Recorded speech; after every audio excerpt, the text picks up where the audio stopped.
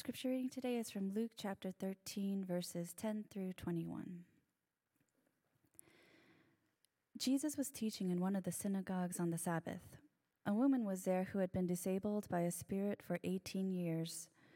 She was bent over and couldn't stand up straight. When he saw her, Jesus called her to him and said, "Woman, you are set free from your sickness." He placed his hands on her, and she straightened up at once and praised God.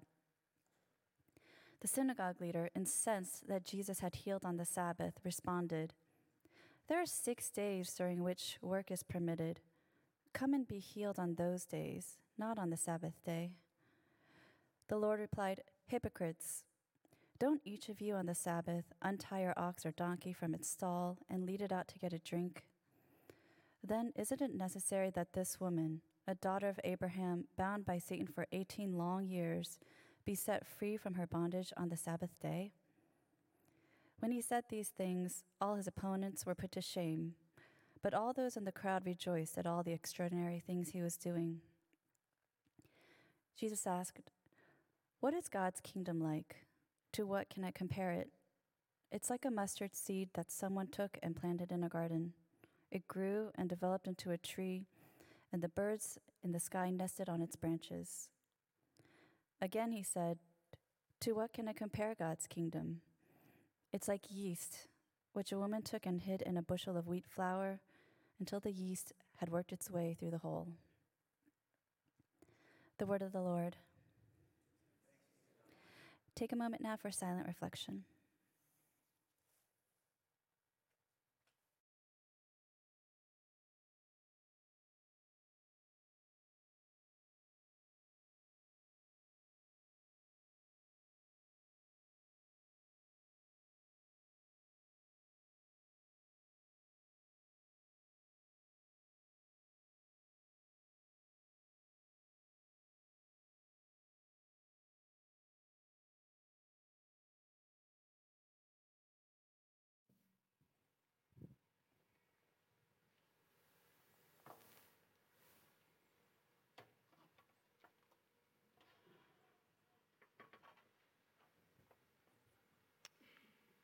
Pray with me.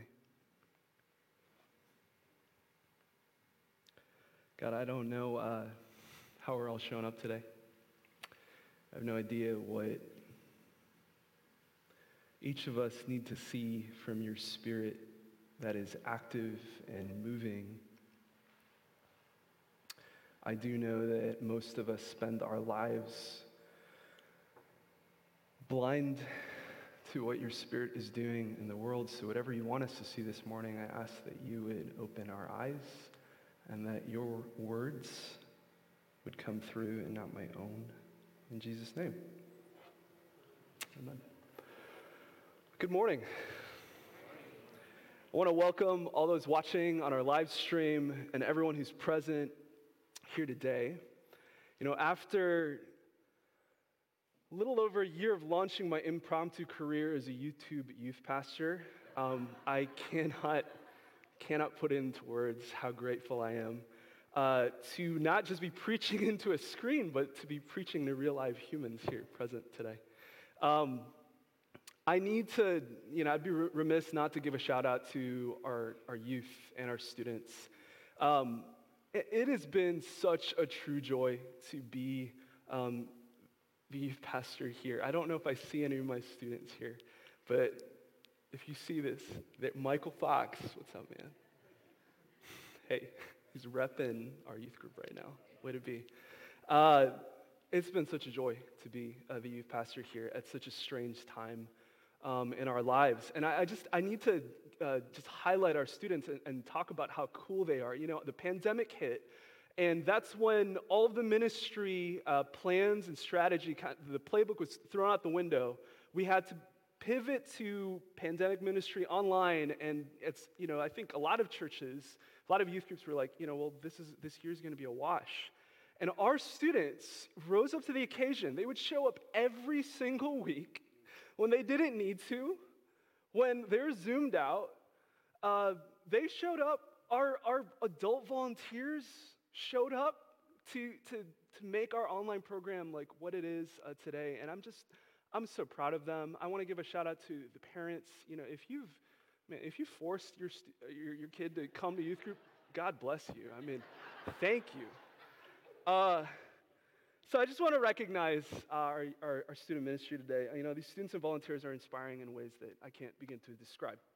So for my first sermon, I chose a parable that talks about something that's dear to my heart, and that's the kingdom of God. And I know that whether or not you've been in church or not, you might have bristled when I just said that phrase. And I want to acknowledge our skepticism at coming into a text like this today because of how this teaching has been distorted. I want to acknowledge that our skepticism for this text is warranted. And I'm aware that the challenge for us today in just broaching the text is to really parse out what Jesus is talking about versus what many Christians have conflated with militaristic conquest and expansion. And that's our challenge today. So as we approach our text today, I'm going to do something that I don't normally do. I want to give us the freedom to be skeptical and to bring all of our skepticism and suspicion to this text. And it's not something that I would normally say. A lot of the times I say, try to, leave your skepticism and, your suspicion at the door. And here I want us to bring all that to the text this morning. And I think that that's really fitting, not just because we should be skeptical of messianic figures who are overpromising peace and justice for our world, but also because there is already a level of suspicion being leveled at Jesus in the text this morning.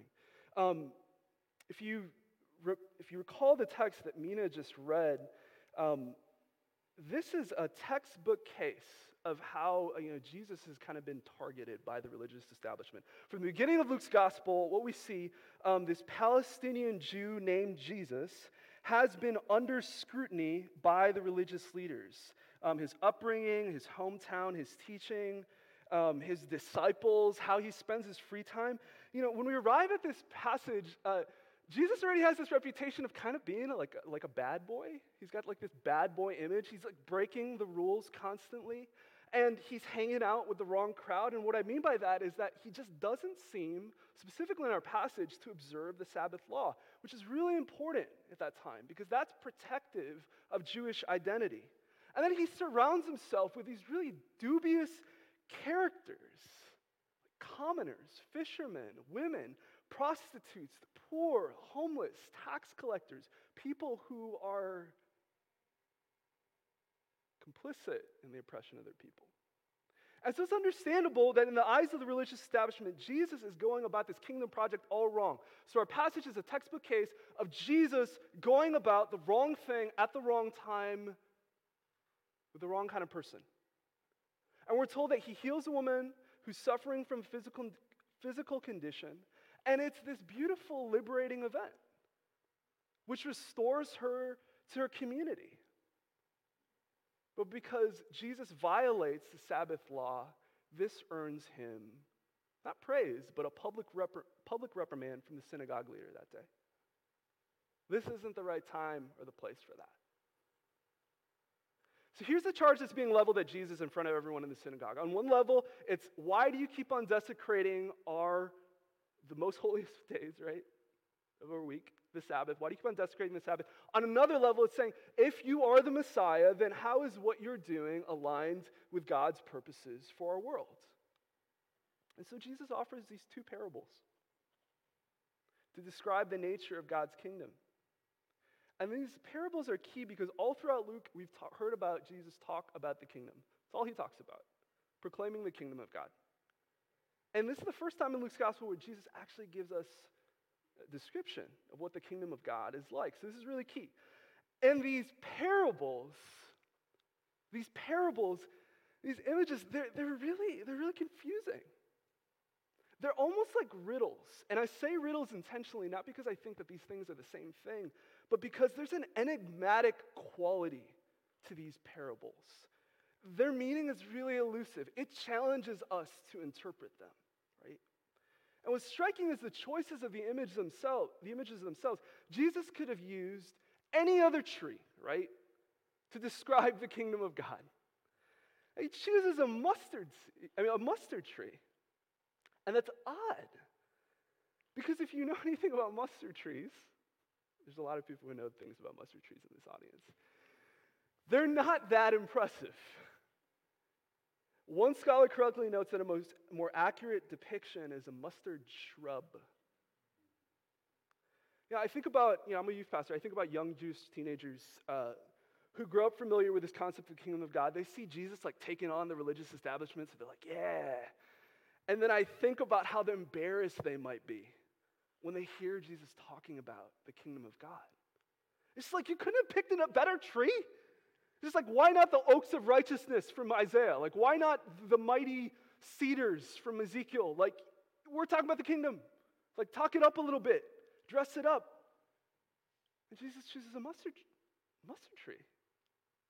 And he uses another underwhelming image to describe the kingdom of God, yeast. And setting aside the fact that, I don't know, you cannot see yeast work unless you have a microscope, the image itself only applies to a certain class of people. So here, Jesus has a chance to make his case for what God's project is for the world. And he chooses yeast. It's really confusing. The imagery is so pedestrian. It would be something that only appealed to first century Palestinian village life. This is something that appeals to women and household cooks. So it's like almost as if Jesus is intentionally using two very forgettable pictures to describe God's activity and God's domain. What do you make of this? One time I was at the DMV, which I realize sounds like a very old sentence in COVID times. I had graduated from seminary in 2018 and moved back to Chicago, which meant that I earned the ticket to go to the DMV, which is really lucky of me. How do I describe this place? Do you remember the DMV? Do you remember it?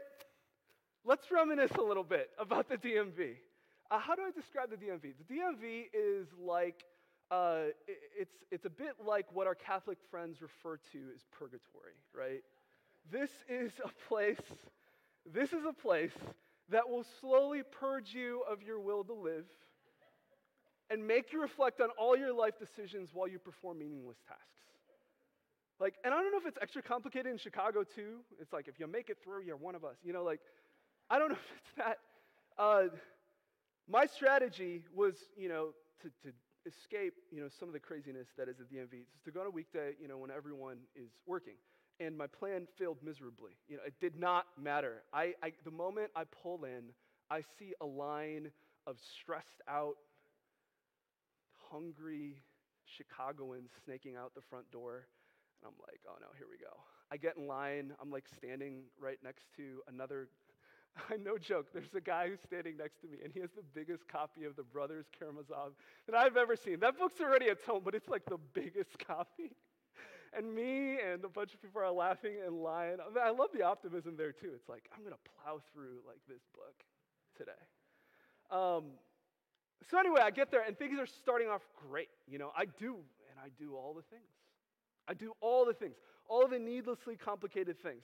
You got to get to one desk just to get in the door, and then you got to get to the one desk to get to a desk, and that's really how it is. You just go to desks, and at some point you're like, how many desks are in this building? Goodness. But anyways, I get to the last desk, and they tell me that I have to take a vision test. But there's a slight problem, because I forgot my glasses that day in my car. I say, okay, no problem. I will take the test because my vision isn't that bad. I have this is a lazy eye, but this eye's really great. It's like 20/20. So I was like, I can get by. So they show me an image. I'm taking this vision test. And they show me an image, and these are all letters I can clearly see. This is like, kind of like the first grade that they show you of film, right? I repeat what I see, and the desk clerk says, what else do you see? So I take a look at it again, And I read the letters out loud, even louder, and she's like, okay, what else do you see? And I think I'm going crazy at this point. I'm like, what is happening? Does the desk clerk have it wrong? Is what she's showing me and what she has on her screen, are they two separate things? That's what I think. And this lady handled it with so much patience because it's kind of startling when you think you're not seeing something. It is startling when someone's like, oh my God, that's a startling thing. And so she handles it with such patience. She says, sir, do you need your glasses to drive? I nod and say, yeah, I do. She said, I think it's best if you go get your glasses. So I go get my glasses in the car, and the entire time I'm thinking, there's no way I cannot see this. I've seen this image how many times? There's no way. Sure enough, I go back, look at the image again, and a letter magically appears. I felt so salty after that. I was like, here's the point of that long-winded story. The entire time I think that something is wrong with the image. The entire time the problem is my eyesight. See, that's why the image of the mustard seed and the yeast appear really strange to us, because the problem isn't with the image that Christ offers. The problem is with you and me. We are the synagogue leader. We are the ones blind to the people with whom God is already at work. We are the ones who are blind to God's power already at work. There's this wonderful scene in the book Lilith by George MacDonald where the raven, who acts like a guide in the book, turns to the main character, Mr. Vane, and this character is perplexed by this enchanted world that he has entered. And in their exchange, the raven says to Mr. Vane, what you call riddles are truths and seem riddles because you are not true. That's what's happening in this passage. Jesus is exposing something false about this ruler of the synagogue. Because here we have this person who's supposed to be a leader in his community. He has some serious vision problems. Here he is. He's a leader in the community, and he can't see. He cannot see how the healing of one woman who suffered from physical, social, and demonic oppression for almost 2 decades fits with the kingdom of God. In his mind, the kingdom of God arrives on a much grander scale. God's kingdom arrives, and it is political liberation from Rome. It is militaristic domination of all of Israel's enemies. That's how the kingdom of God arrives. God doesn't waste God's power on such an insignificant task as the healing of the woman, especially not on the Sabbath. And that's why Jesus uses these really unimpressive pictures of yeast and seed. Because he wants this man to see how blind he really is. Jesus is saying, you want to know what will help you see the kingdom of God and God at work? Spend time watching a woman who's making a loaf of bread for her village. Spend time in the garden of a migrant farmhand planting mustard trees. Let them teach you where I am already at work. There's this theologian named Drew Hart, and he says that God is already present long before we show up. The Spirit is long present before we lift a finger. And this is what he says. Deliverance helps us remember that God is the solution to the captivity, to evil, injustice, and death that humanity experiences. God is active, present, and intervening in the midst of the crushing poverty that people are experiencing even right now. God is present through the cycles of violence from which refugees are fleeing and that produce over 30,000 American deaths from gun violence each year. God has not abandoned people locked up in oppressive cages, but rather shows up for the most vulnerable of our human siblings who've been treated in inhumane ways.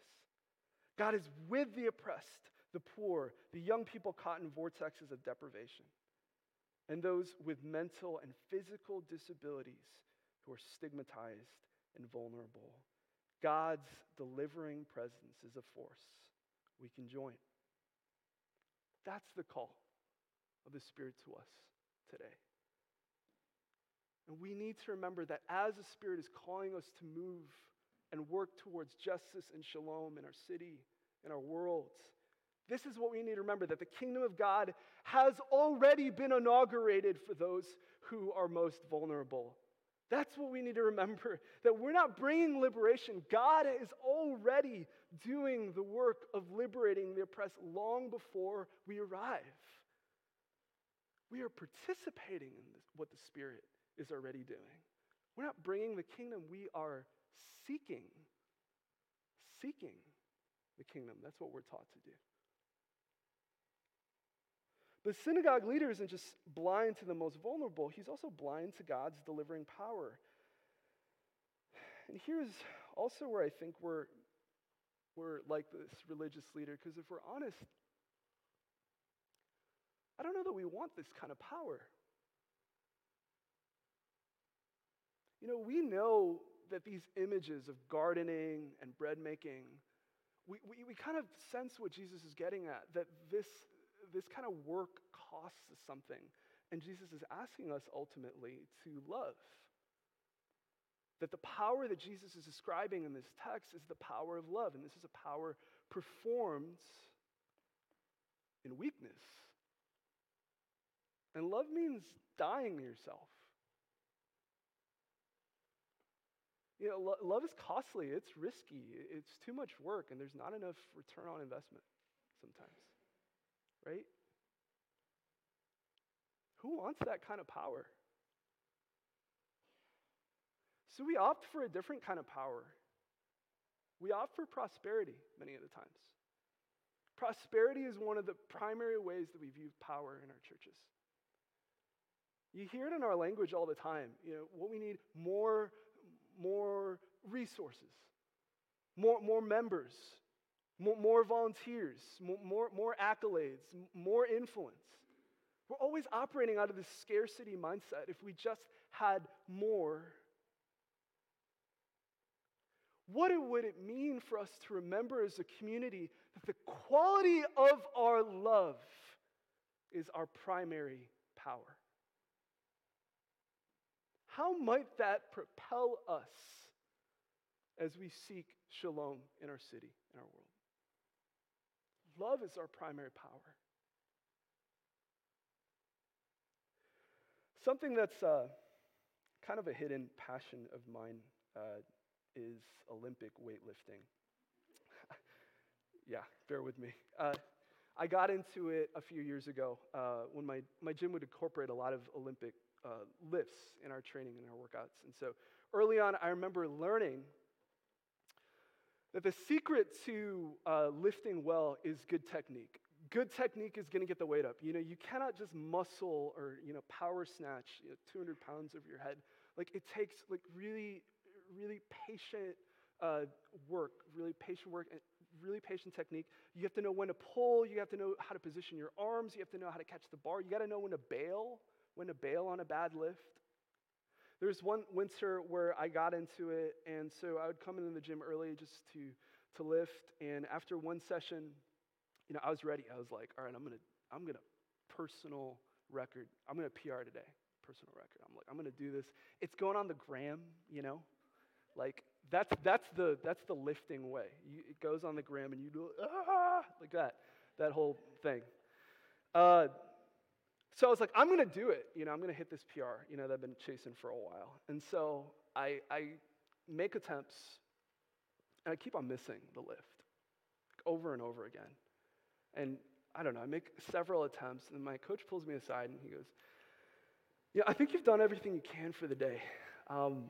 Maybe let's cool it for a little bit. And then I asked him, I said, well, what am I doing wrong? And he was like, I don't think it's what you're doing wrong. He's like, I think you need to visualize the lift more. Like, you need to be able to visualize the lift itself, is what he said to me. And he proceeds to give me a bunch of videos and Instagram accounts to follow. And he says, take the rest of the week off, don't touch a bar, I want you to just watch. Do not touch a bar, just watch how these athletes lift. So I end up taking it as advice, even though I'm like, how is that going to help me? Watching people who are Olympic lifters lift way more than me. And I watched these videos, and for the rest of the week, I started to get what he means by visualization.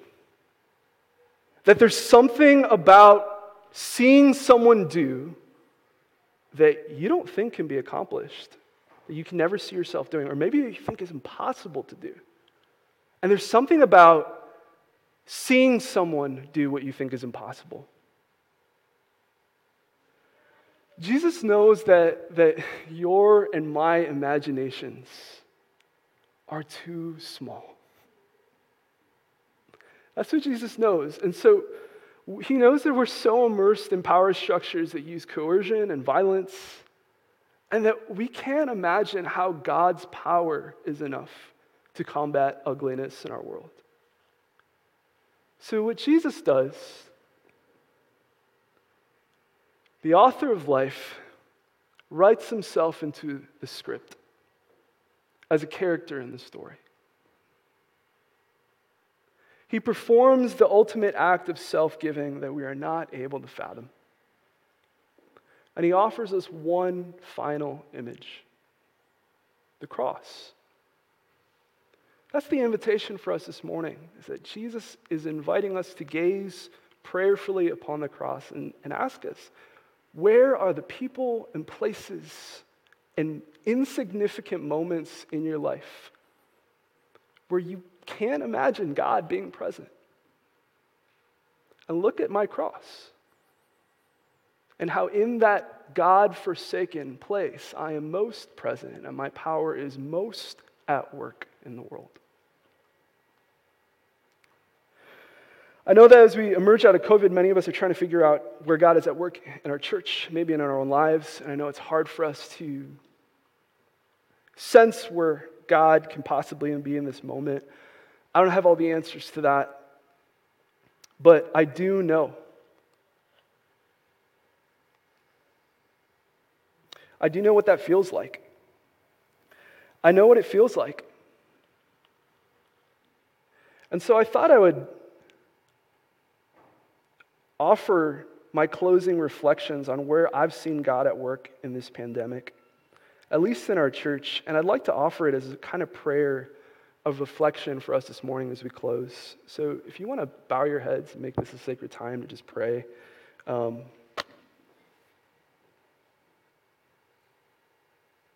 Pray with me. The kingdom of God is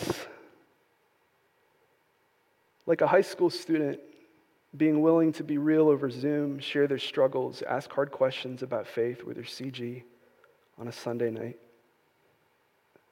The kingdom of God is like a queer student who takes a chance to go to the youth group online and experiences radical welcome for the first time. The kingdom of God is like a church member struggling with loneliness, surprised to hear a healing word from a song or sermon from a live stream. The kingdom of God is like a youth leader starting to believe that a Zoom call isn't just a Zoom call, but a place where God's Spirit is present. The kingdom of God is a call from a pastor who is wondering how you're holding up after a second lockdown. The kingdom of God is getting an unexpected shout out from a coworker when you're feeling discouraged. The kingdom of God is like a friend inviting you to a socially distant walk when you haven't been outside in a few days. The kingdom of God is a church waking up to their complicity and structural injustice and doing the hard work of listening and learning. And Jesus asked, what is God's kingdom like? To what shall I compare it? It is like a mustard seed that someone took and planted in the garden. It grew and developed into a tree, and the birds in the sky nested in its branches.